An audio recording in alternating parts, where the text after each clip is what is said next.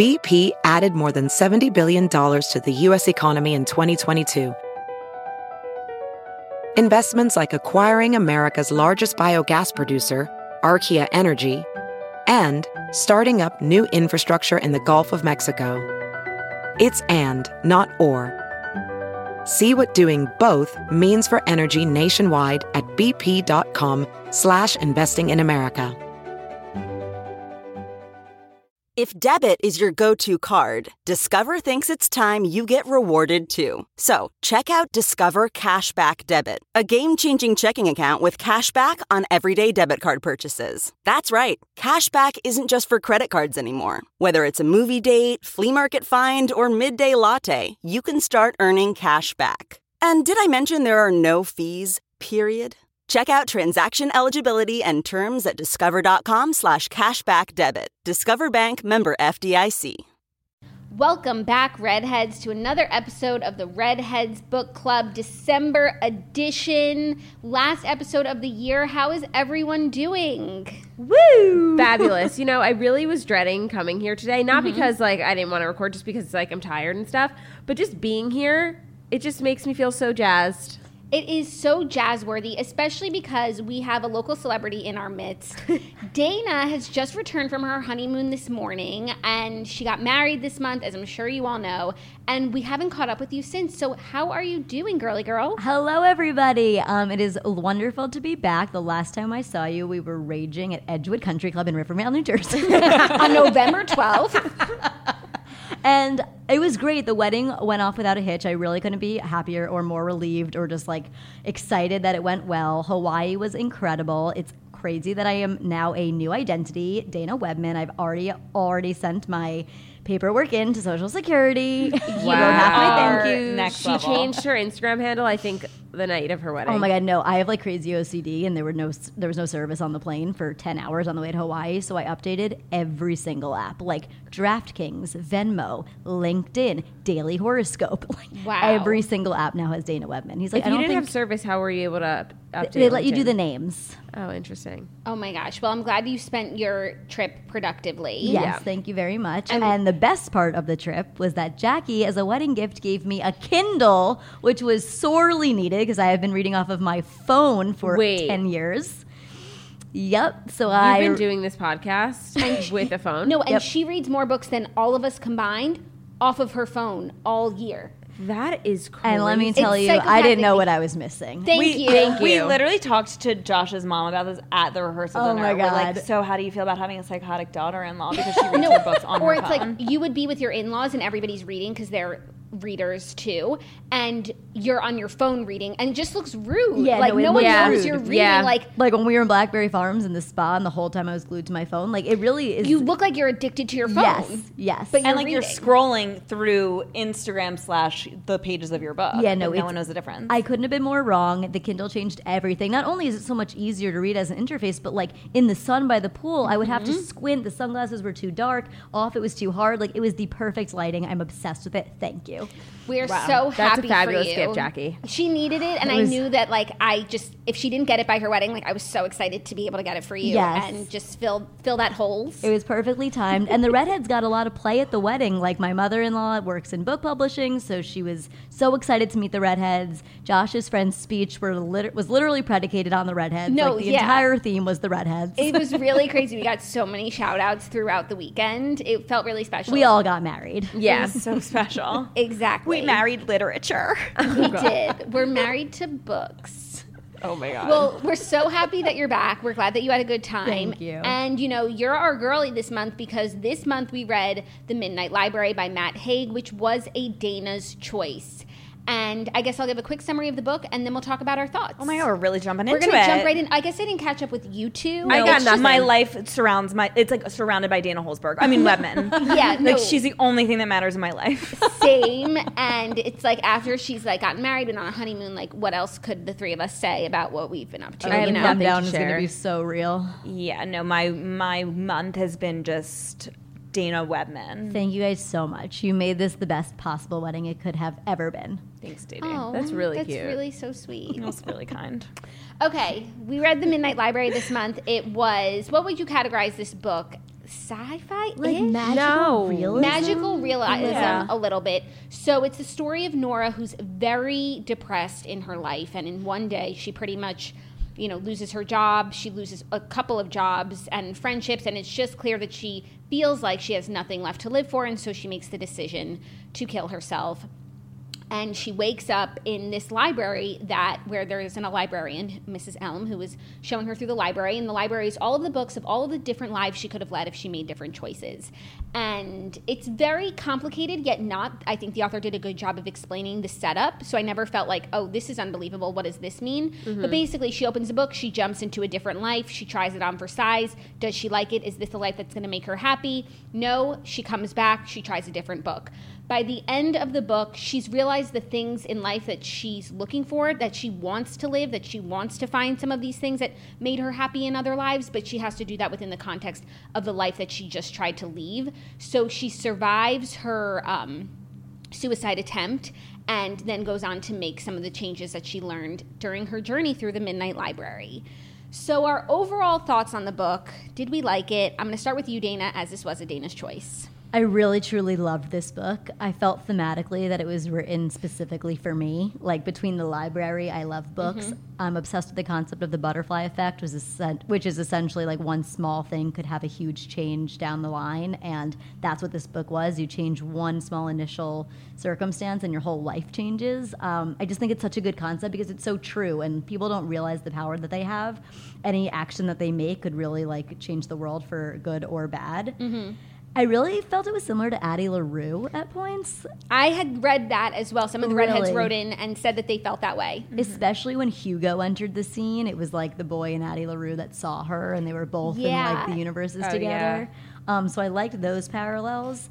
My only complaint is, and I don't even know if this necessarily would have made the book better, but the laundry list at the end of all the lives that she led, it kind of like numbed you to the specialness of the book. And I almost would have preferred just like 3 or 4 huge lives that we lead with her that take a long time and then go back instead of like bam, bam, bam, bam. I agree with that. Yeah, I think that's fair. Bex, what did you think? I really enjoyed this book. I thought it was a fascinating concept, and it was just like a way for me to reflect on the decisions that I make in my own life, which I always appreciate about a book that kind of like expands your mind and thinking. And I loved the philosophical element that was interwoven within kind of all of the material. I liked that it was like plucking Hume and Aristotle and just like really magnificent philosophers that I feel like we just overlook at times. And it obviously like had such a profound impact on Nora. And I don't know, I've always been kind of into philosophy and just like that kind of thinking. So I really enjoyed that. I just thought that it was like, I also liked the length. I don't know. It's been such a long time since we had like a punchy book that like didn't expand way too much on every single thought. Like we got through it and it was exactly the right amount of time that we needed to spend with Nora and her lives. So I thoroughly, thoroughly enjoyed this. Thanks, Dee Dee. I agree. agree. Snatchler, what about you? I really enjoyed this book. Nice. We have a happy snitch. I think I realized how much I enjoyed it once I finished it because I like kept thinking about it, like I kept referencing it. I just feel like the book was just full of like so many little like anecdotes that really just like make you think like about like your own life and just like decisions that you make. And it also is just so crazy to me like how many different lives we could have possibly had. Like, do I really think that like we're having parallel lives at the moment? Like, no. But yeah, like for sure. You do. Yeah. Think that. We'll get into that. Don't worry. Physics, baby. Okay. And it like really just blew my mind. And it just like made me think about like everything ever. Yeah. I agree with all of you. I loved the book. I thought it was so concise. From the minute that we realized what it was going to be about, I was just like, this is a perfect book. And I would love to read more books about like different people and all the different lives that they would have led. Yeah. Like, I feel like I want to read this book about so many different other people. I thought it was so well written. It was like the author really packed the most into every sentence while not being too dense. Margot and I actually had a little reading play date the other night while our dogs went on a romantic date. Yeah. And I was telling her how I just like saw this one line that I'm going to read where I thought the author it just sums up like how well said he was. She said, she had shrunk for him. It was about Dan. She had shrunk for him, but he still hadn't found the space he needed, which just like summed up like so many relationships where it's like you make yourself small and you don't want the other person to like feel bad about themselves, and it's like, and you still, he didn't have the space that he needed. So I just thought there were so many sentences like that probably were throwaways for the author. He wasn't trying to make the biggest point of all time, but it was just like perfect writing. He really grasps life well. He really did. And there are so many highlights that I have from this book. And what's weird is usually in other books that I read, the popular highlights always come up, and I do feel inclined to highlight them. Maybe my Kindle wasn't working, but I wasn't seeing any popular. Same. Right? What is and that? it was chock full of good highlights. It was refreshing, actually, Yeah. to not have like everything highlighted for you, because when you felt powerful in yourself, you're like, oh, no one told me to feel this way. Sometimes you feel like delegitimized in the way that you feel about a certain quote. If you're like, 2,365 other people today felt this way. Right, and it's like, am I only highlighting it because 2,365 people told me to? Yes. And I'm feeling pressure. So it was nice to just like experience it and highlight the things that stuck out to me for whatever reason. And we will be doing the Kindle highlights section for this book because I feel like there are so many just nuggets of goodness, and I want to hear what stood out to you guys. Yes, I love that. Great. I'm so glad we have a book that we're really 4 for 4 on, and we have great questions, DBQs. We got so many redhead questions. So I think we should just jump right in and explore. Now, before we do, I need to let you know that today's episode is brought to you by Acorn TV. Can you believe the holidays are right around the corner? That's just one reason this is my favorite time of year. The other reason is because there is so much amazing TV to watch, and my absolute favorite shows are all on Acorn TV. Acorn TV is the largest commercial-free British streaming service that features compelling stories, exclusive premieres, and originals you won't find anywhere else. With Acorn TV, there's always something new to discover. It has hundreds of exclusive shows from around the world, including award-winning mysteries, dramas, comedies, and so much more. You guys know my favorite show that I've ever watched is called A Place to Call Home, and it's on Acorn TV. And so, one, you should definitely go to acorn.tv and use code BOOK to watch that show. But they also have so many other great shows, dramas, mysteries. They have a series called Manhunt, The Night Stalker. It is just premium content all the time. So try Acorn TV free for 30 days by going to acorn.tv and use my promo code BOOK. But you have to enter the code in all lowercase letters. That's acorn.tv, code BOOK, to get your first 30 days free. You will not regret it. Acorn is an amazing streaming service with so much content. If you're feeling like you're at a loss for what to watch next, you've watched everything and you're just coming up short, check out Acorn TV. You will literally have content for years. So now, DBQs, let's jump right in. What's your biggest regret? Dad. Well, where do I begin? I'm kidding. So let's start with Nora at the beginning of the novel. Nothing is going right for her, and she feels her life is already full of so many regrets. Why did Nora feel this way? Why do you think she felt she had no other option but suicide? I mean, that opening paragraph of the book was pretty rough for her. Like, she got fired. Her best friend Izzy didn't text her back. Her brother Joe didn't tell her she was in town. Robbie screamed at her that she ruined all of their lives. Her old neighbor didn't need her anymore to deliver the prescriptions. Her cat died. Like, she missed Leo's piano lesson. Really, everything that could have gone wrong went wrong, to the point where I was like, it was the only part of the book where I'm like, this is a little stupid. Like, it was overload and unbelievable. Yeah. But it just does go to show you that this too shall pass. Like, if she had just waited till the next day, Izzy responded. Joe explained that he wasn't avoiding her. He just didn't feel like talking about his breakup, et cetera, et cetera. So, like, lesson to everyone: when it rains, it pours. Just wait a little longer, and it won't always feel that way. Yeah, and I think at that moment, she just felt so untethered to this earth. It's like, if I don't show up tomorrow, who will notice, who will care? And in that moment, it felt like literally zero, down to her cat, who was the only person that was really relying on her. And so I understood how she felt like, oh, okay, then I guess that's it for me. Like, I've failed on every path I've tried to go down. But then through the journey of the book, you're like, no, there's so much more to you than just one really, really, really bad day in a series of bad years, I would say. I don't want to like minimize what she was going through because it was obviously a lifetime of decisions, but there's always more, I think, was what she couldn't grasp. Yeah, and it just goes to show when you're in the throes of that despair, it's so hard to see outside of it. Yes, definitely. And just flip your perspective a tiny bit. Like, I feel like she looked at everything as like, okay, this is all signs pointing to, like, I don't need to continue to work at this, versus like, she could have flipped her perspective and her perception and said, like, this is all going so awry and I need to make changes in my life, like profound decision uprooting changes that will make my life better. I also feel like everything in her external life was a complete failure. No offense, Nora. But what she failed to see at the time was like internally, she's probably the most talented, smartest person I've she ever. was so funny. She had so much going on. So, okay, so this path in particular didn't work out, but you have so much more to give. Like, there are so many more things that you could do. I feel like she was just not, she was selling herself short and thinking that the world, you know, had rejected her when it's like, just why don't you choose your next thing, because you're literally good and smart at everything. Yep. No, you guys, when she went through her list of lives and what she accomplished, CEO, leader of a band that was like as big as Nirvana, like she had a glaciologist.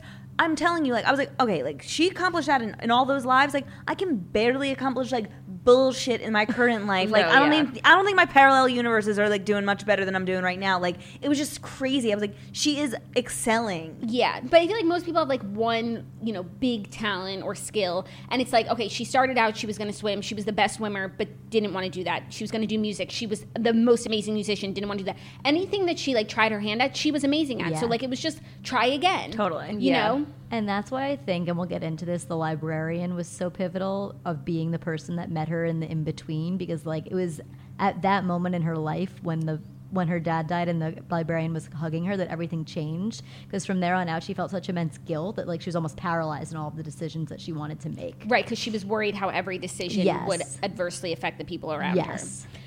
So as Mrs. Elm tells Nora how the Midnight Library works, she asks her, what would you have done differently if you had the chance to redo your regrets? Have you ever thought about, if you made a different choice, what your life would be like now? Yeah. Well, now I have.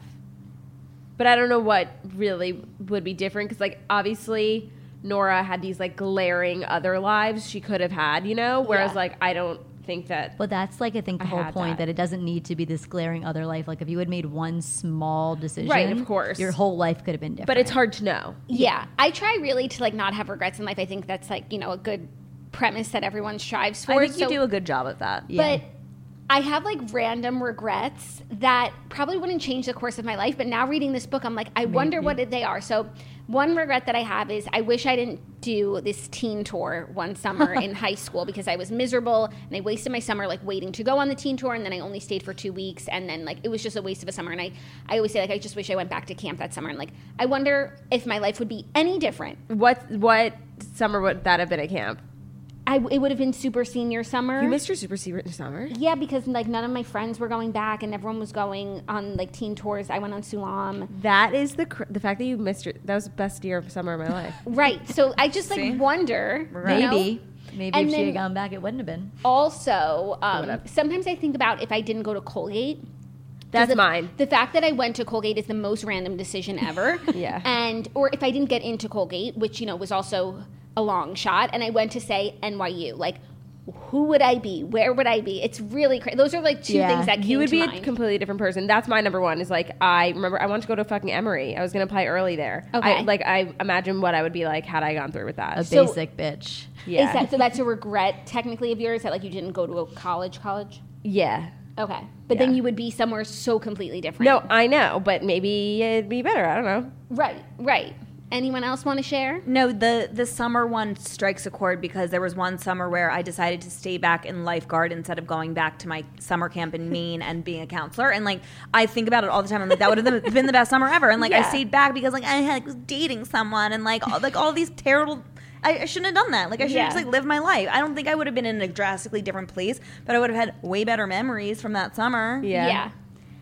I don't have huge examples like that. I think my regrets are more in the form of like how I think about things. Like if I were to do it all over again, I wouldn't be so fixated on like, how would this make this person feel? Or like, would this person feel excluded if I did this? I just like wouldn't give a shit and do what I wanted to do. So more of like a pattern of thinking as opposed to a big decision. Interesting. I think it's a little different, but I understand what you're saying. But perhaps the patterns of thinking have eventually influenced her decisions. I see and that. I have. Like I don't know, not like I would care less about people and do what I want to do, but a little bit of that. Yeah. No. FOMO. And like, I feel like FOMO like very much implicates Just like live for me. And like that, it's not, I engage in this thinking all the time, this butterfly effect, not because I have regrets and like what would have happened. I'm just like genuinely curious about the concept so intensely of like even just, oh, if we had taken this flight and had a layover in this and we got here early, like I'm just always engaging in that, not and even in an unhealthy way. I just like really find it such a fascinating thought exercise. Yeah, I agree with you. If you somehow ended up in a place like the Midnight Library, how do you think you would handle it? Would you want to see all the different outcomes that your life could have taken? So this was one frustrating thing about Nora. I felt like from the minute she arrived, I got what was happening here. And she needed so much convincing to like go and explore all these other lives, especially for someone who was on the brink of greatness so many times. Like I'd be bursting. I'd say, first up, I'd want to see myself as a rock star. So that was a little frustrating that she like needed to really be coached through it. Yeah. But yeah, I would be all in. 100%. That's like my little like adventure spirit in me. I felt like I was very aligned to Hugo in that way, where he's like, oh yeah, I'm like cruising through all these lives and like seeing all these wild things, and that sounds like the most delightful thing in the entire world. Like I don't want to like see my loved ones die in every life I live. That I think could get very tiresome at some point and just exhaustingly sad. But I like want to be in the glaciers. I want to see a polar bear. I want to like visit Mars. I want to do all these things that like she had a chance to. And the crazy thing is like when she gets back to her life, she remembers all of it. You know, it's not like it got wiped from existence. Yeah, like she genuinely can touch on those experiences. Yeah, I know this ends up being like the crux of the whole book, but it was so frustrating in every life how she was herself from her original life and couldn't adapt more organically. Like when they described in her most perfect life with her daughter and her husband about how names would just come to her even though she had never met them. Like I wish that happened more in the other lives, whereas you more naturally integrated. I agree, but I feel like it could have been worse. Like at least when she was, you know, the swimmer, she had all that muscle memory. Like there were things that, or when she was in the band, like she didn't totally choke on stage. Like she had musical instincts already. So it was less frustrating than it could have been. It also could have been easier. So much of the time, though, was like Googling who this person is or like getting on stage and not knowing, or like, do I have any media? It was like so much of that of just like figuring out like everyone's names. Yeah. I wish that there was like a pamphlet or like a cheat sheet for each life that when she got there, she could have just like downloaded the information necessary to like at the bare minimum survive. Like, I agree because I actually think her phone was that. Like it was a very good use of technology. Like her phone was always there. She Googles herself. She looks at like her text messages. Yeah. It was as helpful as like I agree. It could have been totally like boilerplate, but it was a good use of modern technology. Agreed. Yes, but I just feel like she couldn't really get the full experience because she didn't know what the fuck was going on. And that's inevitably eventually why she chose her original life. And like, I like that they incorporated that so that you could understand the decision. But it was a lot of imposter syndrome that was hard because it's like, that boy's so nice and you love him in this life and he likes dogs, but it's like you hate him because you're not actually this person. That was so funny. That was a hilarious That was really one. funny. Nora goes to so many different realities, from marrying her ex-boyfriend to studying glaciers. Which alternate reality did you find the most interesting and enjoy reading the most? the glaciers. Wow. Of course, obviously. I like see a ice sculpture. I'm like, this is it. Wow. I thought it was just so different. I thought it was like spectacular and so unique and far from ordinary. And I like just thought it was so interesting and fascinating. Like if I could be like totally wild with my life and like still have like a legit career, that sounds cool to me. That was the one for a while that I contemplated as like, this will be her life because it's the one thing she wanted for herself. So she's going to end up there. So I like that one too. I actually like the Australia one because it just goes to show how you can regret something so intensely in her original life, but look what would have happened. Her friend would have died. So Yeah, it's like, I know. the grass is always greener. It's not always chalked up to be you're now swimming in an outdoor pool, you don't know anyone, and you're not happy. Yeah, I agree. I think weirdly, the one I like best, but maybe it was just because it was the first one, so I was just enjoying the experience the most, was the Dan one. Yeah, because I like in her original life, she has so much regret. Like, she left this man at the altar. Why? He's a perfectly good man, and otherwise she's completely lonely. And then it's so funny how, like, memory is just, like she says so many times, your imagination, and you look back on things with rose-colored glasses, and, like, she starts to remember all the reasons why she did leave him. Yes. And it really manifests itself in their miserable marriage. And I really felt like that was truly, like, what would have happened. I loved when she withheld the answer to the 20-sided shape and then later threw it back Yeah. at him in their fight. Like, and by the way, you're an idiot. I feel like you would do And that. I also, I feel like in other lives that she was leading, when she had that sense of disappointment and she went back to the library, it didn't feel like overwhelming disappointment. It's like, oh, so-and-so isn't alive, bummer, I'm out. Yeah. When she went into the bathroom after her conversation with Dan, she was so overwhelmingly disappointed at the way her life would have ended up. It really felt like she understood the assignment, Yeah. as opposed to the other ones where it's like, I don't like this, bye. Yes. Agreed. I was almost like, wait, I thought this was the structure of the library. You don't get to go back unless you're actually disappointed. Okay, that's what I thought. It was like she so easily just like left these lives, and I really thought it might have been a little bit harder for her to leave these lives. They played with that a little. Yeah, because it's like someone, like obviously someone dying is terrible, but it's like someone dies and then boom, I'm gone. But you know, I just thought it was like Yeah, I agree. It started to get easier and easier for her to Yeah. check out, Yes. as opposed to having to be like fully like have the feeling that she had in her original life. Yes. Snitch, what was your favorite life of hers? Oh, thank you for asking. I Sorry. really appreciate that. I actually enjoyed The Glaciologist. Whoa. 2 for 2, baby. Did you know that I said that too? Snitch, I beg you to just pay attention to me for one. I just thought it was interesting, and also because she met Hugo. Hugo was a very instructive character. Yeah. Yes, I liked him. And also like the polar bear. It was just like so weird that I enjoyed it. Okay, cool. But also like that was definitely not the life that she was meant to live. do you like it because it reminded you of It Happened One Summer?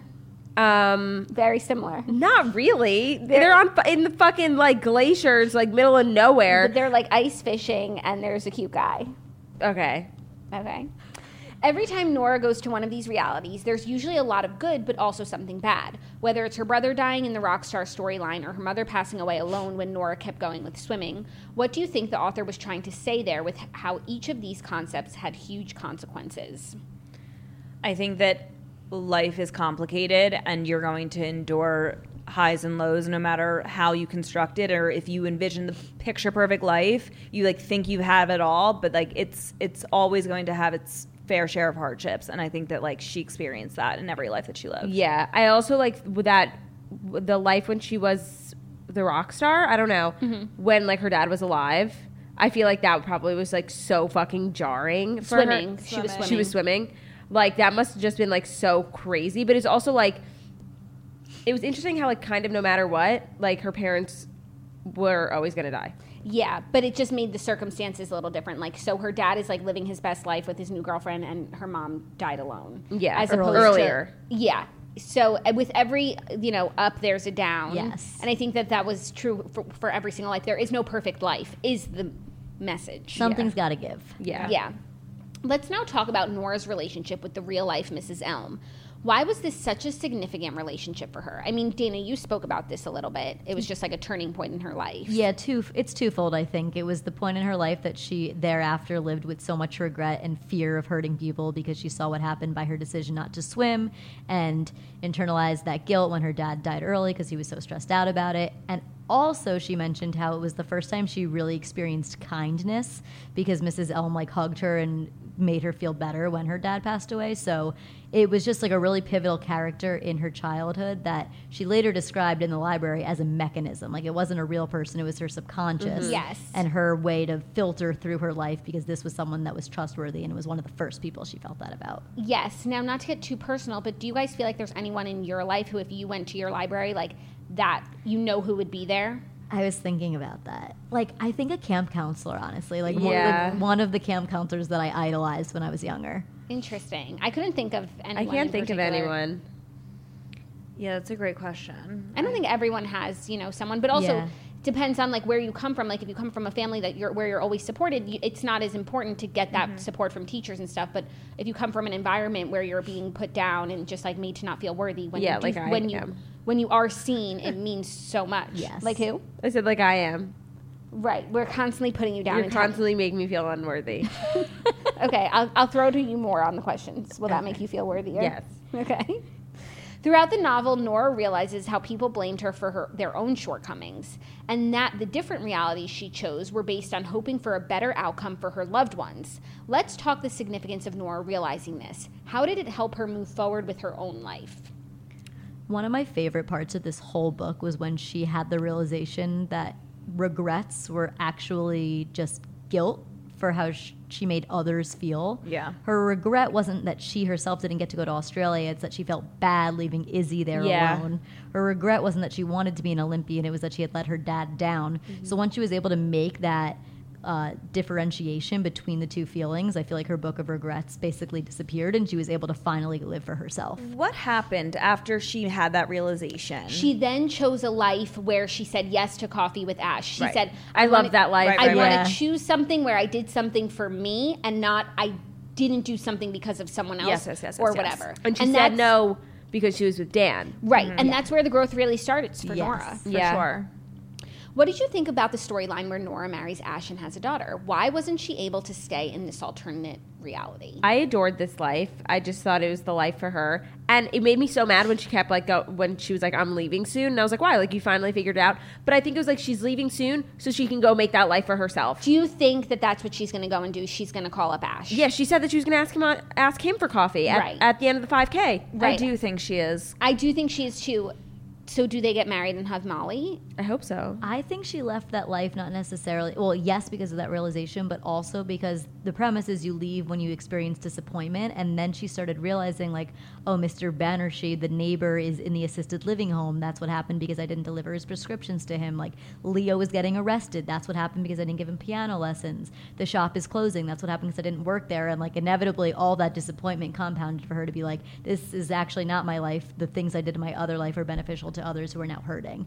But what about what's beneficial to her? Right. I found that a tough pill to swallow Me because too. it's like she can't be responsible for everything everyone around her is doing and at the sake of herself. Like, she should live this miserable small life so that For other people? So Mr. Leo doesn't get Banerjee arrested. gets his prescriptions. Like, And that's where it kind of like fell apart for me at times in the book. Like, it was like the first time I was reading it where I was like, wait, what? Because she was wholly unhappy, miserable in her life, and was in this parallel life that she really felt fulfilled by. And then, like, having glimpses of her old life that made her so miserable, and then her getting so triggered by it. I was like, wait. Like, this whole exercise feels like it's unraveling. Like, Yeah. what? Have we learned nothing? I agree. Like, there's always pros and cons. Yeah. And, okay, here are some cons, but like, you're living your. I think it started showing her that she was meaningful in her life. Like, she realized for the first time. I think, that she I served think a it helped purpose. her realize there was meaning in her life, that like her life wasn't as shitty as she thought it was. Yeah. What were some of the key realizations that made her want to go back to her original life? Wow, I feel like we're answering each question completely correctly because then the next question just totally confirms what we just said. Oh my God, we're acing this exam. We are ladies. acing this exam. I think it was mostly her imposter syndrome, how in every life she entered, even when she loved it, she never really felt authentically herself and that it belonged to somebody else and she was like improvising. And Well, I mean, everyone kept being was. like, are you okay? yeah. Like, I think that was the main driver of like, I love it here, but it's not real. It's not me. Yeah, feeling like she joined life halfway through. I Yeah. imagine that can get tough at times. I understand, but also like you skipped the hard part, you know? Yeah, for like, sure. Enjoy Like, it. you missed childbirth. Yeah, no, like but then also it's like you didn't have to go through all the school of becoming the glacial. Like, you know what I mean? Like, Yeah, but then she you're didn't get there. she didn't get to hook up with a rock star. Oh, yeah, Ryan. How will things be different for Nora going forward? What happens next for her? I think she just will view life glass half full versus It's glass half empty. Perspective, baby. Like, her entire mindset has completely changed. Yeah. It's really amazing. It's like when people say that they like had like a near-death experience and they Yeah. see life totally different. Or it was reminding me of, you know, the people who jump off the Golden Gate Bridge. There's Yeah. a few survivors, and they say, like, the moment that they jumped, they regretted their decision. And it makes you wonder if in that time, like, they're in the library. Oh. Makes you Holy think. shit. Makes you think. Okay. Do you think the Midnight Library exists? yeah. You actually think that, like, you can go into your other lives? I don't think that's how it necessarily works, but I do think, like, once you reach the afterlife, like, you get access to all of these other things and knowledge about things that you wouldn't have known. Doesn't mean you can come back to your life and take all those learnings with you. Like, I Yeah, don't but think then that- it's just upsetting if I, like, saw life where I was, like, fucking crushing it, and I'm like, wow. Like, but now I'm dead. So, who does so that then help? maybe you wouldn't see it. I do think you would have access to information. But, Definitely. But it's not really... I don't think that's what really Like, happens. I don't think it's called the Midnight Library. Well, but, like, obviously, I think because that, like, one had a DVD store. Right, well, that's my next question, Counts. In Nora's life, her in-between place is a library. Hugo's is a video store. Other people have restaurants. What would yours be? Dana, we know yours is a library. Yeah. A farmer's market. Yes. Jumping into Peppers left and right. I was thinking for me, maybe a department store. Yes, Yes. 100%. Yes. Thank you for the answer. Yes. It's correct. I think mine would be like a music store. Like cute. vinyls. Yeah. Oh, that's Yeah. cute. It wouldn't be like a super gym. It would be a super gym it where wouldn't be the live method. where It'd be the the live weights method. are tequila bottles. Yeah. Maybe it'd be like the Casamigos, like a Casamigos ranch or something. No, it's all of the different weights, like the free weights you pick up, and then you enter a new life. yeah, for sure. It's the live method. It's the live method. Live method. The midnight live method. Truly. Okay, those are our DBQs. I really feel like we are getting to the heart, the meat of this book, and now we're going to get into the redhead questions. But before we do, I want to let you know that this segment is brought to you by Talkspace. We have shifted how we work and learn, but sometimes it feels like the world is changing faster than we can keep up with it. Talkspace online therapy can help you manage stress, process significant life changes, and more, so you can feel less overwhelmed and more in control. The people around us make a huge impact on our lives, and life's pressures can cause those relationships to change, for better or for worse. So in the last 2 years, so many of us have undergone so much change, and talking about it and having a resource and a place to go to talk about these things is so important for your mental well-being. As the year ends, another holiday season is upon us. For many of us, that means travel and family, and for a lot of people, that can be additional stress. And again, Talkspace is a wonderful resource and outlet where you can talk to experienced professionals who can help you get through whatever might be troubling you. I also feel like this book, The Midnight Library, really emphasizes the importance of taking care of your mental health, and I'm so glad that we are able to share Talkspace with you guys.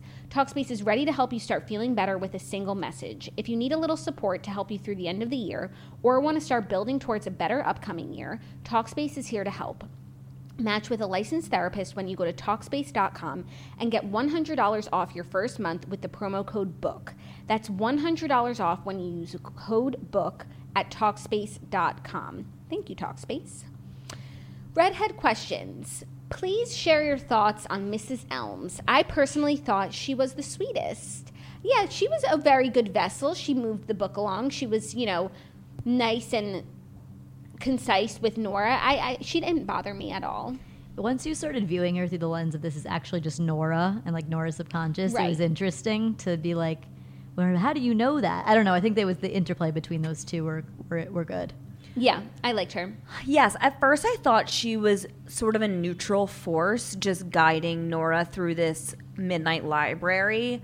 And then through each kind of subsequent life and return to the midnight library, I felt like she was giving more and more advice. Like she at one point said, like, you might need to stop worrying about other people's approval and all the efforts to get Nora, like, something about approval. And Yeah. I feel like that like reshaped and reframed Nora's entire approach to the library. So I was like, oh, like, you're not just a neutral force. Like, you're like her life coach. Yeah. Yeah. Also, Literally. in the beginning, like, Mrs. Elm was kind of giving us nothing. She was very Yeah, mysterious. she was, like, kind of mean. And then towards the Yeah. end, she, like, revved up, book, shelf number 11, book number 3. Go like, she just got so, like, hasty Yes. in her lessons because they were running out of time. Yes. So it was interesting how her approach changed Yes. throughout the book. How did you find the reading process? Were you more focused on the lessons being told throughout, or more focused on the different plots and how Nora's life would end up? A little bit of both. Like, it was like playing like ping pong in my head of like what I should be focusing on. I agree. That's a good question. That is a good question. We got so many great questions about this book because I think also it's a great book. I'm happy she asked that because it has highlighted to me that's actually what I was doing without realizing what I was doing. Like Yeah. soaking in the life lessons and then trying to fixate on the plot. Yeah, but Yeah. a part of me was trying to figure out like what's going to be the best life for her. What should she have done? And I would say like a third of the way into the book, I realized that like Ash, there was more to Ash than we were seeing. Like when he first showed up at the Yes. doorstep, I didn't think anything. But then the fact that he had asked her out for coffee, I was like, she should go explore life with Ash. And Yeah. so I felt that They one left the coming. breadcrumbs very strategically. And then she smiled at him when she was with Dylan. Yeah, but I did think that she would stay in that life and that's how it would end, sort of. But there was still too much percentage left of the book, so I was like, something's got to go I wrong. very early on was like, she's going to go back to the original life. And then as I was reading, I was like, that can't be it. And then when it happened, I felt validated. I focused more on the life lessons as we speak about this question. I was not invested at all about the lives. I didn't care where she ended up. I didn't care about where she was going or where she was going to be or anything. I was just like, what's going on here, life lesson wise? Yeah. This reader felt that despite getting a glimpse into Nora's many personal lives, she still felt distant from her as a character and overall felt that the reader never gets a glimpse at who she really is. Did you also feel that way, or did you feel you had a deeper connection with her? You know, I kind of agree with this, and it actually mostly realized it when we had to cast her. Oh my God, I could not picture this bitch at No, all. because they never gave us really descriptors about her. And Yeah. obviously, a person is so much more than their physical appearance, but it's also like the way that you dress, the way that you carry yourself, how you see yourself. 100%. And I do feel like we know what Nora's interests were, what her strengths are, that she's smart. But as to her, like, personality, is she funny? Like, I didn't know her that well. I totally agree. 100%. I agree. Did they ever even describe what she looks like?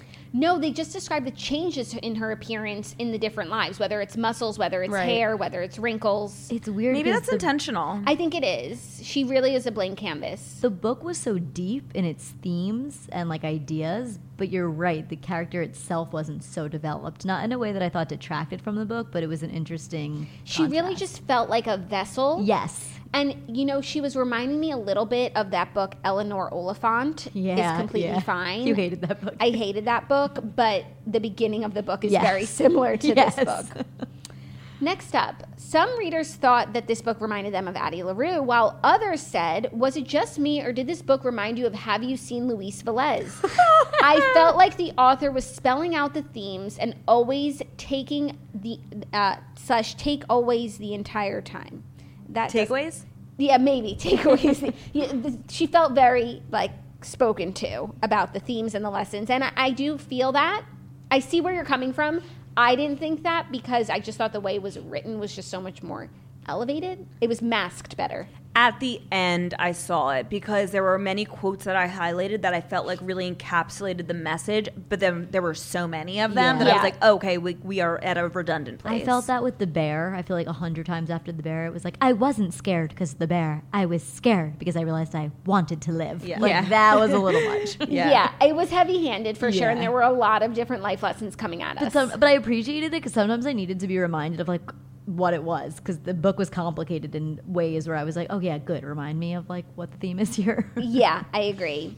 Does the idea of parallel universes intrigue you? Or, like this reader, are you overwhelmed by the possibility? I enjoyed the book very much and didn't feel as anxious as I thought I would at the prospect of all the possible outcomes of life, but I still found that this idea is one that leaves me a bit unsettled. What are your thoughts on this? So, Snitch, you say you don't believe in it.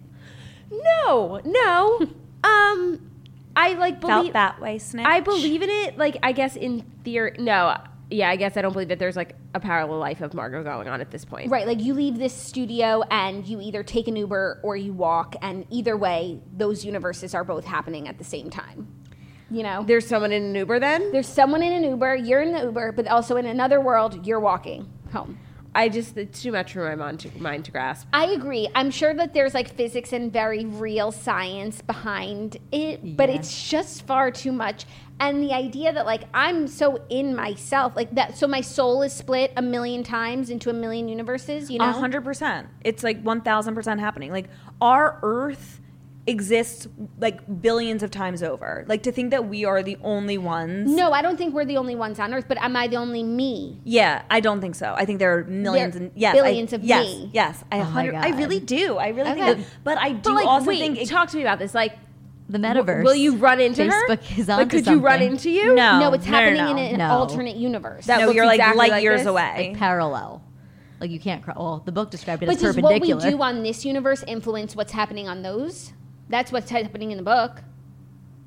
I don't think that's what's happening. Do you know what I always Yeah, no, think? but she makes a decision, and then in her universe that she's living in, that's the way her life goes. But in another universe, it goes the way. No, I think that like her life has like all of these decisions made, and it's just like variations of all the life with all the decisions. But like in her rock star life, her not picking up the phone for Ryan doesn't impact her swimmer life. So then do we not have free will if everything's just going to happen Well, on that every brings, universe this is one of the regardless? passages I highlighted. Brings a into different question, the Jax. cat point. How the cat was going to die no matter what. Right. Because that was just his predetermined fate. But the humans have free will, apparently, because one decision can change the But entire I thought cats have outcome. 9 lives. So it called into question that, like, why did the cat, and then Hugo mentioned the same thing happened to their dog, died at a pre-specified moment, whereas humans, from what the book made it sound like, have power and agency. Oh, I didn't feel confused by that. The cat was sick. You're going to die. That happens to humans too. But the mom was sick, but she ended up dying earlier Because, like, I think the way her life was going, it was she was leading a sadder life. It was like degenerating faster, whereas the cat actually was leading a very happy life and lived longer. But there was no world in which the cat outlives this disease. Yeah. It didn't bring up a question of free will for me. Then I think the book is promoting only free will and not fate. Because I think what you're saying, Rebecca, is like there's a million universes and every possible permutation of life is happening simultaneously. Yeah. But I think this book is saying there's a million, like there's our universe and then there's a million offshoots of it based on the decisions we make in this universe.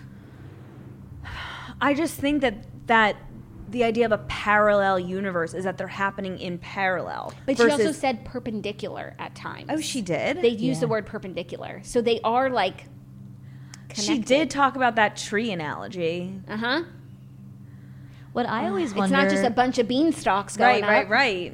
What I always wonder if fate is at play, and then in these books, when the person goes into the parallel universe and changes things, like, isn't their mere presence entering this environment changing the future than it would have been if they didn't enter it? Like, There's even more like permutations than they're even saying. Right. Is how you feel? Yeah, I feel that that too. always confused me, that one concept. Like, she went into the universe and was like, oh my God, this is my daughter and I don't know who she is. And so she went into the room and started a series of games where she could learn her name and the street they lived on. But like, if she hadn't entered into the world, she would have never done that. She would have handled it differently, like go back to bed. So then did that create more offshoots? Like just the sheer fact of being there as an imposter changed the world. Yes. Yeah. I was thinking that too. But that's why the library was infinite, no matter Yeah. how you sliced it, because of things like that.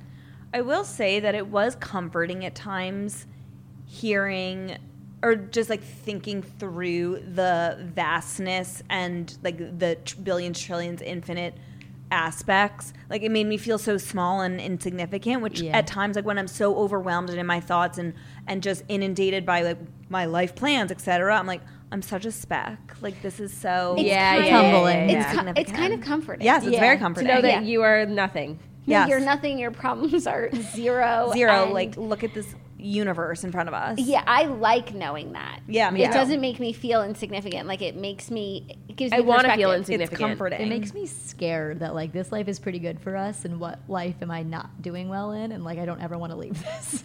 Well, that's the That's a feeling I great think you're feeling trying to to have. achieve. It's like, Yeah. I hope I didn't do anything differently because I wouldn't then be here, which is where I want to be. Nora didn't have that yet.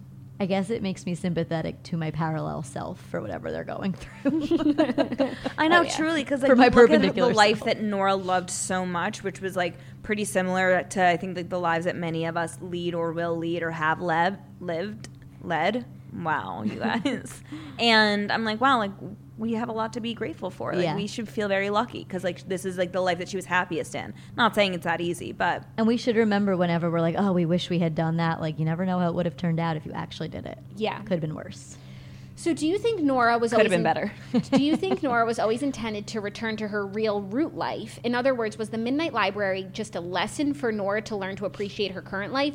Or did the Midnight Library actually have another life for her available and she just had to find it? And I guess that she didn't find it. This is a great question. question. And So I glad she brought this up. And I hadn't He- thought about she. it, but you know what? Now I do think that she was always intended Same. to return to her root life because she did find the perfect life for her, and that was with Ash and Yeah. Molly. And they didn't let her stick there, and all she wanted was to stay there. Yeah. And so I do feel like this was just about the lessons. yes, my like an offshoot of this question is everybody who enters the Midnight Library, is the expectation that they will end up in their root life, or do you think there are people who go to the Midnight Library or their version of it and end up in a life that they get sucked into? Right. I don't think. Like, is that even a possibility? Like I Hugo. don't think so. I don't think it's a possibility because, like Hugo, he's not going to end up in one of those lives. Hopefully, maybe he needs to experience a million more lives to appreciate what he has in his OG life, or he just like does this until OG Hugo dies.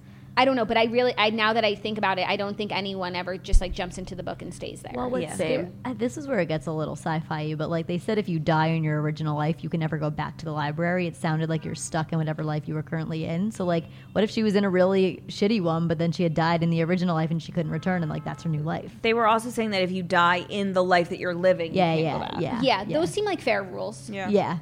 Especially because all the people who go to the Midnight Library are between life and death somehow, and you know, at a certain point, like, they pull the plug. Yeah. Okay, now it is time for the Kindle highlights. What passages or passage did you highlight, and why did it stand out to you? There are so many. I thought the writing was so great. There was so many, and I just like forgot to highlight most of the ones that caught my eye, and there was only one that I highlighted. Okay. Why want another universe if this one has dogs? Oh, I love that. That's so sweet. Right? Yeah. And then there was also the one, and hopefully one of you highlighted it, that they kept repeating about small decisions or small things and how they lead to other things. I don't know. Yeah. For me, I have two things that I wanted to share, and they're just about the fact that, like, how she was still herself in every life that she went to, like, still, like, depressed Nora. And so they said, are there any other lives at all, or is it just the furnishings that change? Because, like, we are the same no matter what we're doing, where we go. We have the same, like, feelings of disappointment. It's just the surroundings look different. And then also, she talks a lot about, like, loneliness and solitude. This is a bit of a longer one, but it says, she had thought in her nocturnal and suicidal hours that solitude was the problem, but that was because it hadn't been true solitude. The lonely mind in the busy city yearns for connection because it thinks human-to-human connection is the point of everything. But amid pure nature, or the tonic of wildness, as Thoreau called it, solitude took on a different character. It became in itself a kind of connection, a connection between herself and the world, and between her and herself. And that was in her glacier time, right? Yeah, and it makes you crave the farm Chemin life. 100%. You know, solitude in a big city, you're yearning for connection. I really liked that quote too, Jax. Thank you. Bex, what you got for us? I have a bit of a longer quote too, and this was when she was getting interviewed in her rock star life. And she said, there are patterns to life, rhythms. It is so easy, while trapped in just the one life, to imagine that times of sadness or tragedy or failure or fear are a result of that particular existence. That it is simply a byproduct of living a certain way rather than simply living. I mean, it would have made things a lot easier if we understood there was no way of living that can immunize you against sadness. And that sadness is intrinsically part of the fabric of happiness. You can't have one without the other. Of course, they come in different degrees and quantities, but there is no life where you can be in a state of sheer happiness forever, and imagining there is just breeds more unhappiness in the life you're in. I agree with that last line. I agree with it too, and I thought it was kind of sad but realistic, and like promising that she was evolving her mentality of like what her life was and what it could be. Yeah, and realizing that, like, happiness is not just like being happy 24/7. That's not a real thing. It's like experiencing moments of joy. Yes. Oh, wow, yeah. Thank you, Snatch. Dana, what do you got for us? This was my quote. Nora stared down at her small mole on her left hand. That mole had been through everything she'd been through, and it just stayed there, not caring, just being a mole. Wait. When I read that, I highlighted it and I sent it to Dana and I said, are you triggered? You guys, I don't know if the readers know this, but Dana has like mole phobia.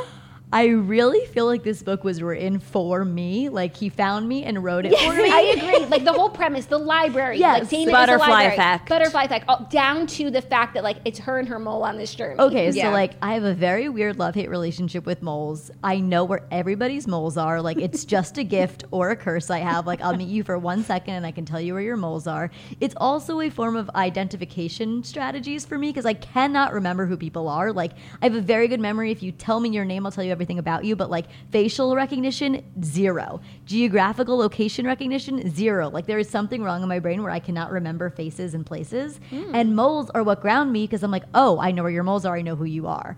So I just feel like the fact that she used her mole as a grounding mechanism where every universe she was in, she was reminded of who her true self was by looking down at her left hand. I was like, oh my God, I'm in the Truman Show. Oh my God. No, literally, you are. I felt the same way. And it was just like funny because in other lives she would have tattoos or scars that were all in flux based on decisions that she made. But Mole was always with her. Moles are forever. Moles are forever. I'm going to vomit. It didn't make you feel more fondly towards moles, like thinking about it in that way? Do you have any moles, really? Oh, Dana has the most moles. That's what's so ironic. It's like she looks at you and she's like, wow, I'm disgusted by the existence of your moles. And let alone her, this girl, and her moles They're everywhere. my North Star. Like, I just feel like... What did she say? They're my North Star. I feel like I'm onto something with these moles. Okay. I have so many to show you. You don't need to. No, she knows where they are. I know, dying. Snitch, I know.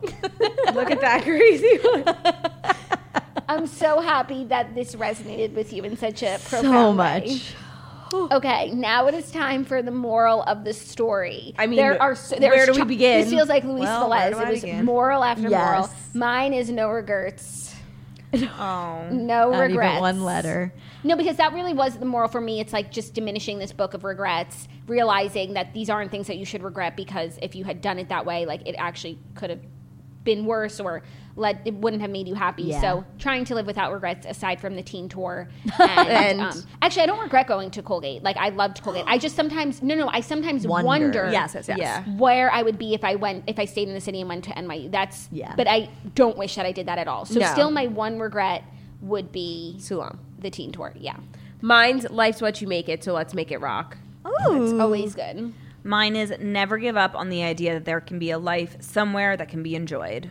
Oh, that's sweet and promising. But what if you can't get to that life because it's No. in a parallel? I'm just not Not understanding. about parallels, but like, say you're feeling completely in despair, like, there's nothing left to tie you, no one cares about you, like, never give up on the idea that there is a life that in you the can build. future. Yes. I understand. That's beautiful. Rit, that's beautiful. Thank you so much. Mine, I'm just borrowing from the book that was repeated almost every page, but never underestimate the big importance of small things. That's That's what I was trying to say, and I Oh. said I hope so. Full circle. No one's listening to anyone. Full circle. I'm listening to all of you. We're listening. Full circle is Not what Dana. in Matt Haig's words, that.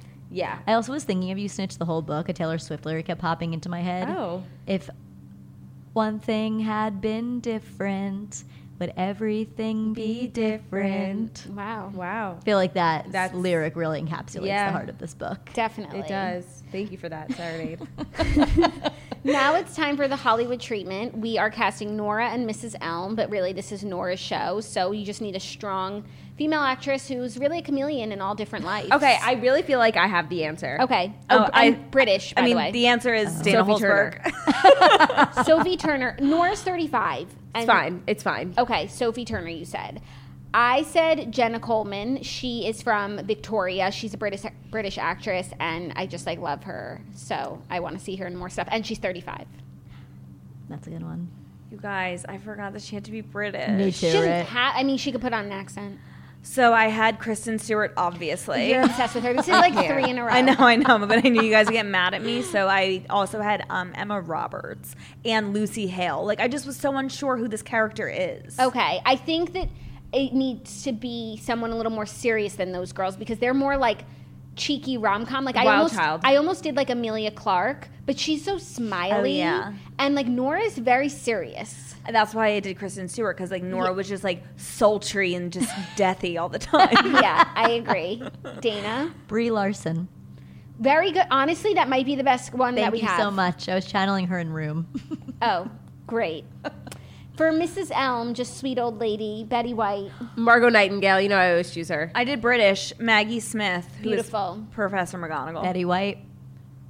Amazing. Anyone could get the part. Okay, you guys, that is our recap. Now we're going to rate the book. I'm going to miss talking about this book. I know. It's been a while since we've all really rallied behind a book and had such a great productive discussion. So now it's time for our overall rating. I just want to let you guys know that now our overall Redheads rating is in the description of each podcast episode. So if you ever want to read a book but you want to know what we rated it first, head over to the podcast description and check it out. Dana, what did you rate this book? A 4.6. Nice. Wow, that's big numbers for Dana. Rebecca?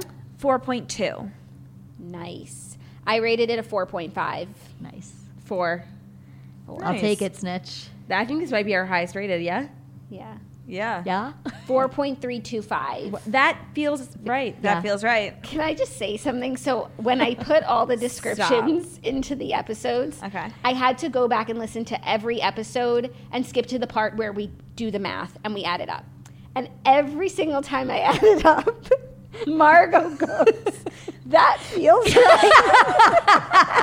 At least we're accurate. Oh my God, we're nothing but consistent. But I just want to let you know our ratings are all over the place. And I'm not going to lie, like this feels low for this book. Comparatively to what we've rated some trash ones. No, like, there were some 4s going around for Luis Velez. Like this Not was- for me. These Probably were for crazy. me because I was like, you guys, good lessons being taught. No, it took a while for me to realize like what happened to us with Luis Velez. You guys, we were also predisposed to hate it because we had to reschedule 16 different times. Like we were in a dark Yeah, place that's mentally, true. physically, emotionally. Like We had it was physically come up here and then a crane fell and we had to turn Right, around. It wasn't even crane. like we canceled before we left our But we had apartments. already read the book, so how could it have been? no, we just like resented the conversation. Okay, fine. We won't. I kind of liked Luis Velez. But like no one can admit it. Like we like, had like all just decided that we hate Luis Velez. Like I think I liked It it didn't too. age well, but I think at the time. I agree. It didn't age well, but while I was reading it, I was completely fine with it. I thought it was really sweet. Okay, now it's time for the other books that we read this month, and this segment is brought to you by Bookfinity. Bookfinity is introducing the first ever Moody Awards. The Moodies are a first of its kind, an end-of-year book awards for your favorite reads based on how they made you feel. The categories are books that made you feel the most happy, amused, empowered, scared, inspired, and informed. We are excited to announce that one of the books that we recapped this year, Malibu Rising, is nominated in the amused category. Voting is open all month, so go vote for your favorite books of 2021 at bookfinity.com/vote. And while you're there, check out the rest of the site. Bookfinity is the newest experience built for readers. Get personalized book recommendations by taking the fun, pop culture-inspired quiz to discover your reader type. You can also track books you want to read, add quick reviews to what you've already read, and find local bookstores in your area to help support small businesses this holiday season. Visit bookfinity.com/vote to vote in the Moody Awards and get started. Also, Bookfinity is a great resource because I never know what to read next, and Bookfinity just gives great recommendations. And they shared all of our reader types, which now everyone knows what they are here, right? Yep. And it makes knowing what you should read next even easier, knowing what you like. So definitely check that out. Now, who read what this month? Let's start with Margot. Don't think I read anything this month. Okay, totally fine. Rebecca? Me too. Sorry, guys. Totally fine. Dana, how many did you read this month? Whoever Okay. read less can go first. I read 8. Oh, I guess I'm going first. Oh my God. I was just by a pool reading She- for 2 weeks straight. So She pounded the Kindle. yes. Okay, I read 1, 2, 3, 4, 5.5. I started That's both. That's still a lot. unbelievable. That's you were not insane. on a 2-week Yeah. honeymoon. No, but I'm like nesting. So, and also I made a commitment. I don't know why. I was just like, I want to read this month. I don't want to watch TV. So I've just been reading. First thing I read was The Last Thing He Told Me by Laura Dave. It was a Reese's Book Club choice, and I was seeing it all over the place. It was pretty meh. I gave it a 3. It didn't bother me, but it didn't rock my world at all. Then I read Good Morning Monster, 5 Heroic Journeys to Emotional Recovery by Katherine Gildener. This was a recommendation from Lauren Bostic, The Skinny Confidential. It's a nonfiction book. It's written by a therapist. It's the stories of 5 of her clients, patients, and their journeys to emotional recovery. It was amazing. It really totally had me in my thinking and just changed the way I think about people and I think about situations and how everyone is just a product of all of the things that have happened to them in their lives. And it was so good. And I love the way that it was broken out. It was I would read one person's story every night and I finished it rather quickly. Rebecca, I think you would really like it. Okay, I'm going to read this book. And I made Dana read it. It's and very good. I second that. so Okay. she will share her rating. I gave it a 4. It could have been a 5. I don't know why I was feeling so stingy. Then I read The Last Time I Saw You by Liv Constantine. I just wanted a fancy thriller, good-looking people killing each other sort of thing. And Lauren Elizabeth has recommended this book to me. And that's exactly what it was. It was really good, a whodunit in a fabulous scenario. At times it was frustrating and I wasn't obsessed, but I gave it a 4. My ratings are all out of whack because that shouldn't get the same rating as Good Morning Monster. Whatever. Good Morning Monster is better, you think? Yeah. I also read Rock, Paper, Scissors by Alice Feeney, which is another book that's like been making the rounds on people's reads, and it's a thriller. And you know, I really liked it. It was an extremely slow burn. So if you are someone who like needs to be hooked right in, don't read it. If you're someone with some time on your hands and patience and looking for a good payoff, I would recommend it as a good thriller. It definitely was surprising to me, and I liked it a lot. I gave it a 4, and I am glad that I read it. Then I read Golden Girl by Ellen Hildebrand. Everyone knows Ellen Hildebrand. She's like the summer book queen. She's written like a million books about Nantucket. And this was her latest fiction book that no one really like insisted that I read or anything, but it was so good. It was my favorite Ellen Hildebrand book yet. I think this is like my 6th book of hers that I read, and it was by far and away the best one. I would recommend it to everyone. It is long, but I liked it so much that I didn't really want it to end, so I wasn't bothered that it was long. I was like so happy to be spending more time with these people. Is it a light read? It is pretty light. So the premise, it's like, it feels semi-autobiographical because it's about a woman who lives on Nantucket, who's an author, a best-selling author who writes about Nantucket. And that is Ellen Hildebrand. That's what she lives there. She writes about it, and she's like That's like 28 Summers. Yeah, Ellen Hildebrand wrote 28 Summers. Yeah. All of her books are set on Nantucket. Same with the author in this book. It was like very meta, and it was so good. I would recommend it to anyone who's looking just like for a good read for vacation or the holidays. Like it gripped me. I made Claudia read it. She liked it too, even though it was really long. She was upset that it was so long, but I think it was like worth the time. Like when a book is good, I don't want it to end. Yeah. Then I started Middlesex by Jeffrey Eugenides because Dana insisted that I read it.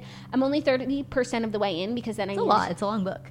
Yeah, and I needed to start the Midnight Library, and it was just like, Middlesex I can tell is like a good book, and it's going to be good, but it's just like not at all what I need to be reading right now, and I'm just like feeling a little betrayed that you insisted so heavily when you've really never led me astray, but you obviously just don't know what I'm like needing right now. But in all fairness, Middlesex has been on Dana's recommendation list to us since like freshman year of college. No, it was on my want to read because she told me about it. It's like the 3rd book of all ever from 2 years ago. I did read it a very, very long time ago, so it's a little fuzzy. Like I remember most of it, but I think the nuances that are probably turning you off, I'm like not remembering as clearly. There are just like a few instances of like kind of really traumatic things, which is just like not what I need to be reading right now. It's definitely a heavy, twisted, fucked up, scary, horrible book, but right. That's like, but I'm going out of my way to like avoid books like that, and you just should like read it while pregnant in a pandemic. No, I am reading it. I might get back to it because if I don't finish it now, I never will. But like it was good. I mean, it's so well written. I think by the end, like you won't feel traumatized after. I don't think you'll leave it being like, oh my god, I'm. I just don't know if I can trust you. Plus, people were DMing me like, oh, that's a heavy book. Like, so I don't know. You're sort of like my threshold for heaviness is a little twisted. Yeah, I agree. Like your favorite book is a little light, right? And My Dark Vanessa. Oh, My Dark Vanessa is so good. By the way, we haven't even talked about how it is All Too Well. We haven't. Oh my god, god, not on the show, not in person. God. What do you think about that, Snatchler? I mean, it is like to a T. To a T. 100%. The charm of it all. Yeah, that's everything that I read this month. Dana, I can't believe you read 8. Please share. I also read The Last Thing He Told Me by Laura Dee. You did? No, yeah, we didn't even discuss it. We were both reading that. I felt the exact same. Just like didn't really do it for me. Was fine. Wouldn't not recommend it. Wouldn't recommend it. I gave it a 3.1. So very similar. Okay. And I also read Good Morning Monster by Katherine Gildener. I echo Jackie's sentiment that it was an incredible book. If you're into psychology at all or just like the human psyche, it is a no-brainer. Pick it up, read it. You will be changed and thinking about it for days, weeks, months after. And I just want to say you are into psychology, which is why I told you should read it. Yes. But I'm really not, which is why I would recommend it to anyone because it got me got my beak wet in psychology. I'm like, this is interesting. And you don't need to know a lot or be really well versed. And she teaches you too. Like it's instructional, but not pedantic. Yes, agreed. I gave it a 4.4. Then I read A Ladder to the Sky by John Boyne. I gave that a 4.5. Right, and I read his other book, The Heart's Invisible Furies, which was amazing. So I knew I wouldn't be going wrong with this. And I was not. It is just as well written, just as long, but you never want it to end. Very good. Then I read Miss Benson's Beetle by Rachel Joyce. This was the weirdest book I've ever read, and I actually loved it, but I would never recommend it to anybody. It's not dark at all. It's just basically it's about an old woman who traverses the globe to look for a beetle that may or may not exist. Like, if I had read that description, I would have never opened it. Luckily, I just had it as a rec, and I'm so happy I read it, but I wouldn't read it if I were you. Noted. Then I read Lost and Wanted by Nell Fraudenberger. It was okay. It was good. Didn't really stick with me, but I enjoyed it while I was reading. 3.1.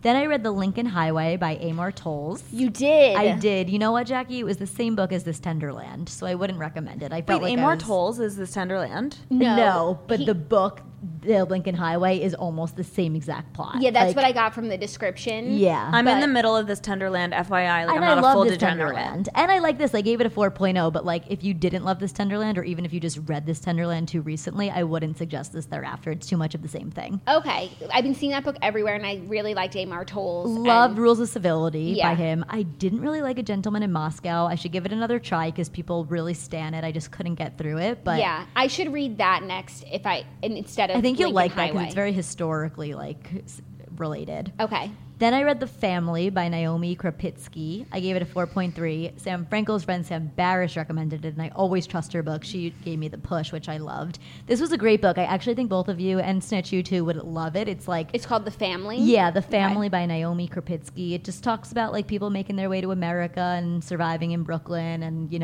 I won't go farther than that, but I think you would both really like it. Cool. Oh, it's a read with Jenna pick. She picks really good books. Yeah. It was really good. I don't think anyone would read it and regret it.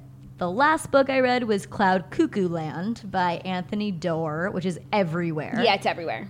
Okay, the whole time I was reading it, I was like, I hate this book. It's such a joke just because he wrote All the Light You Cannot See doesn't mean you get to be on every bestseller because you have one hit. This book stinks. And by the end, I was like, I love this book. This is one of my favorite books. I can't stop thinking about it. It was incredible. It's so different. Like, be prepared to read as if you're reading a textbook. It's all about Greek mythology, which I randomly know a lot about because all the liberal arts classes I took at Colgate were like Greek mythology. My FSEM was called Metamorphosis. It was just a very niche, interesting book, but I ended up loving it, although it took me to 85% to feel that way.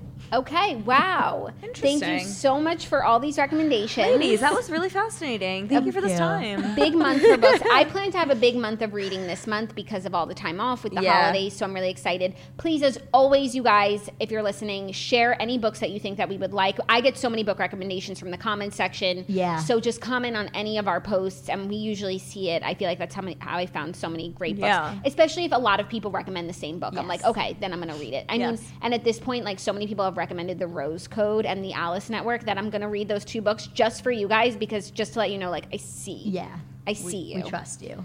Okay, now usually this is where we would end the episode, but because this is our last episode of the year, we need to do our 2021 year in review for books. Woo! So just like last year, we're going to do our top 3 Redheads books of the year and our top 3 non-Redheads books of the year, but they could also wind up being Redheads if you loved it so much. So let's start with the Redheads, and let's go from 3 to 2 to 1, and then hopefully we will be able to tell which was the number 1 book of the year. Starting at number 3, Snitch, what did you have? American Duchess. Wow, so did I. And I was feeling so unsure about the choice. I'm like, did I just put it there because I chose it? But I really felt like of a lot of the books that we read this year, it stuck with me. Yep. I feel the same way, and I'm having this like moment of regret that I didn't include it on my list. My number 3 is Layla, and I think I just have to stick to my guns. So Yeah, good. stick to what you put. I think about Layla too, mostly because I don't read a lot of like ghost books. So like anytime I have like a ghostly thought, I'm like Layla. Yeah. Yeah. My number 3 was also Layla. Oh my goodness. Wow, Dana. we're Can tied. you believe Dana's number 3 is a Colleen Hoover? Anything can happen I at the really Redheads. loved that book. Colleen Snitch. Hoover is a fabulous writer. No, I know, but like, But no, yeah, you wouldn't expect me to Yeah. have it. But I think I had like, what was the one before we were strangers as one of my Yeah. top picks too last year. You like low-key fuck with my Yeah, choices, Dana. Yeah. number 2, Snatcher. I had Layla. Okay, I had Midnight Library. I had Detransition Baby. I had Midnight Library. Wow. I didn't oh. include Midnight Library in my 3. But you loved it so much. I know, but I just didn't. Not enough. Okay, Yeah. not enough. Number 1, Snatchler. You guys are gonna be shocked, but We Are the Brennans. I fucking love that book. Wow. I liked it while we were reading it. I never thought about it Me again. neither. I really Same. couldn't tell you what it was about It right just now. slid off me. My number 1, Clara and the Sun. Shut the fuck up. I think about Clara every time I open up my shades. I think about Clara. I think about that bitch all the time. I think about her recharging me. She's recharging Brew. I love Clara and the Sun. I can't. And So I what just, you're telling me is this is a list of our least favorite books of the year. maybe for you. Maybe for you. What was your favorite? My favorite was The Nature of Fragile Things. I really loved that book. It like touched my soul, and it was just like everything that I wanted in a book: historical fiction, adventure, etc. Yeah. Clara and the Sun. I literally, like, guys, absolutely fucking not. And it was a runaway. I loved that book. I refuse this narrative of, like, this being in, like, our top books. Yeah, we would have to do some math after this to figure out, like, what's the we number. had the same 1 and 2. That was interesting. And we had the same 3, and you had the same 3. So we're all kind of aligned in some ways. Yeah, kind of aligned. But I did feel like when thinking about the Redheads books of this year, I do feel like we played it safe a little bit this year. We did. You know, like, I feel like in the year before there were some really low points, but it also allowed for some really high points. Maybe like we were coming off a pandemic and the last thing we needed was more disruption. Yeah, but I just feel like for me, in picking for next year, like, I'm going to try and, even if it's a total flop, just to switch it up a little bit. I feel like I was really safe with my choices this year. 1,000,000%. I think after I selected the kitchen front, I just lived a life of regret. I was like, that was crazy. Like, the fact we read a cookbook. Wait, I like kitchen front better than a slow fire burning. Like, I hated what a was slow the slow fire fire burning. burning again? it was like it was the Miriam thriller and the murder on the boat. houseboat. No, it's not that I didn't like the kitchen front. It was just that it was such a safe choice. Like, it was like World War II and historical fiction and food. Like, we're fine, you know? Like, there's so much more to life, as evidenced by the glaciologist. I agree. Okay, so that's a good takeaway. And for next year, we'll be seeing more risky choices from Bex and I. Now it's time for our top 3 non-Redheads books of the year. So, Snitch, we'll start with you. Give us your 3, your 2, and your 1. Okay, number 3 was Beach Read by Emily Henry. Okay, cute. Because I did actually technically read that this year, and I really liked it. Number 2 is We Are the Redheads. Oh my God. And then number 1 was obviously It Happened One Summer by Tessa Bailey. Like, literally my favorite book ever. Snitch? It's pornography for you, considering you read A Little Life, you know. And now you're a married hag, baby. It's very spicy, but I felt like I liked it so much because the love story felt so, like, cute and real. When I was reading The Lincoln Highway, I was thinking of Snitch because I was like, there's not one kiss in this whole book. No one holds Don't hands. recommend it. Then no. Okay, my top 3 are so fucking random. I'm gonna look back on this and be like, what was I smoking? My number 3, I couldn't decide. I had a tie. So I had Golden Girl because I just read it and I liked it so much. And I also had Every Last Secret by A.R. Torrey. I read it in the beginning of the year, and it's everywhere now, like Book Talk, Instagram, like everyone. People are always recommending it to me. I'm like, I fucking found that book. No one recommended it to me when I read it. Like, I just like read the description. I thought it sounded interesting, and I told like Claudia to read it, and then we talked about it on the that's show. the best. So I just feel like it's like a boomerang. It's like coming back at me, and it's like, no, I think I found this book, but I don't know. Maybe I didn't. Number 2, so fucking random, but it took me on a journey, a historical journey that really like was such a big part of my year. Queen Victoria's Matchmaking by Deborah Cadbury. It was a nonfiction book about Queen Victoria and her grandchildren and how she like set them all up in marriages to like so that they would sit on every throne in Europe. And I just, when I was reading it, I loved it so much. Like, I just wanted to always scurry away and pick up my Kindle. And then it set me off on reading about all those different people that I had. And it just gave me a huge education about history. And I just loved it, and I miss it already. Then my number 1 was The Portrait of a Mirror by A. Natasha Jakowski. Dana and I read this book over the summer. We made our friend Sam read it. I recommended it to so many people. Bex, you should read it. Josh read it on our honeymoon. He loved it. Josh read the one it. that's like just a dialogue between 2 people. No, it's about 2 different couples. Their lives are interwoven because of like work and other stuff.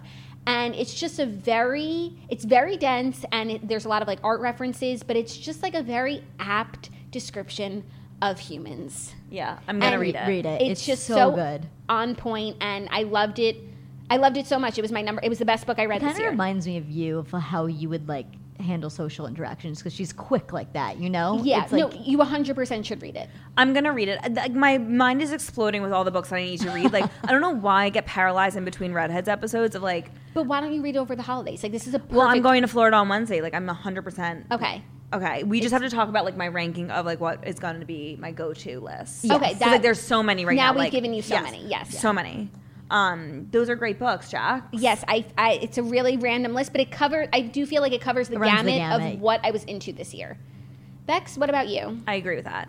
So, Dana, I'm apologizing in advance because these are all your recommendations. Oh so, my like, God, if good. they're I love on your that. list too, no, even like, better if they are. I think it's beautiful. But first of all, The Midnight Library. That's number 3? Yes, that's Okay. number 3 for wow. me. I thought it was fantastic, and like I think that like even it was just so recent, but like I think even if I marinated on it for the next few months, I would agree that it was my number 3. Number 2 is The Push such an intense, profound read. Like, could not put it down, and it was just like blew my mind, body, soul, and did not stop thinking about it. It was very intense, so I just will say that. And then number 1 is The Heart's Invisible Furies. Again, like, so damn good. Like, can't even wrap my head around like how much it triggered my feelings. And Should I read it? Yes. Yeah, you for sure. Yes, I would love it in a real way. Okay. You'll done. love it in a real way. Like, it's just an intense, powerful book, which I think is like my sign that I love a good read, which is like why I always take Dana's Rex. No, I'm so happy you picked those. They are very similar to mine. Okay, so the third, kind of a wild card, but I chose Dark Matter by Blake Crouch. It's sci-fi.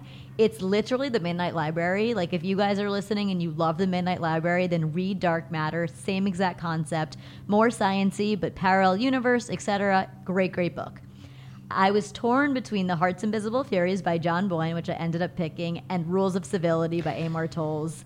Though 2 of those books for me are like kind of the same for some reason, but Rules of Civility is an honorable mention for me too. yes, honorable mention Rules of Civility, and honorable mention Portrait of a Mirror. I was really struggling to include that too. And number 1, I gotta say The Push by Ashley Audrain. Wow. It was really the book of the year for me. It was one of the best books I've ever read. I would recommend it to everybody. No. Not to everybody. Not to everybody. Because Rebecca, when you guys read it, Rebecca said, I wouldn't read it if you want to have kids in the next 2 years. And I'm pretty sure like that was the week I found out I was pregnant. So I was like, I'm never reading this book. And I recommended it to my mom who read it. And like I had 2 sisters who were pregnant at the time. And so she was very troubled by it. It's just like, if you have children in your midst, like I think honestly, like the cutoff is like where we're at right now. It's like we don't have kids, but like in a few years we will. I think if you have kids and if your kids have kids, like it's off limits. Okay, I recommend it to everyone who doesn't yet have kids. Yeah. Okay, fair enough. Wow, you guys, what a great year of reading for all of the girls. Thank you guys so much for being redheads as always. Before we let you go, we have our next book announcement. We will be reading A Snitch's Choice, our first book of 2022. Snitch is going to lead us off. Counts, what will be the Layla of next year? I chose The Simple Wild by K.A. Tucker. It just came highly recommended to me, and I just think that we like just need Before We Were Strangers in the midst. Kicking I'm off so 2022, right? Yeah, so Okay. I'm very excited. It has a 4.4 on Goodreads. Hell yeah. That's pretty good. You know what else had a 4.4 on Goodreads? Good, right side? Red, White, and Royal Blood. Well, hopefully this is better, but I'm excited. I'm Me excited. too. We love A Snitch's Choice. We We're do. going to lighten it up after Midnight Library, and we will see you guys next year. Thank you so much for being redheads. This has been such a great year of reading. You know, as always, it's so nice to find comfort in books and with fellow readers and sharing recommendations. So we will see you next year. Goodbye. Happy Hanukkah, everyone.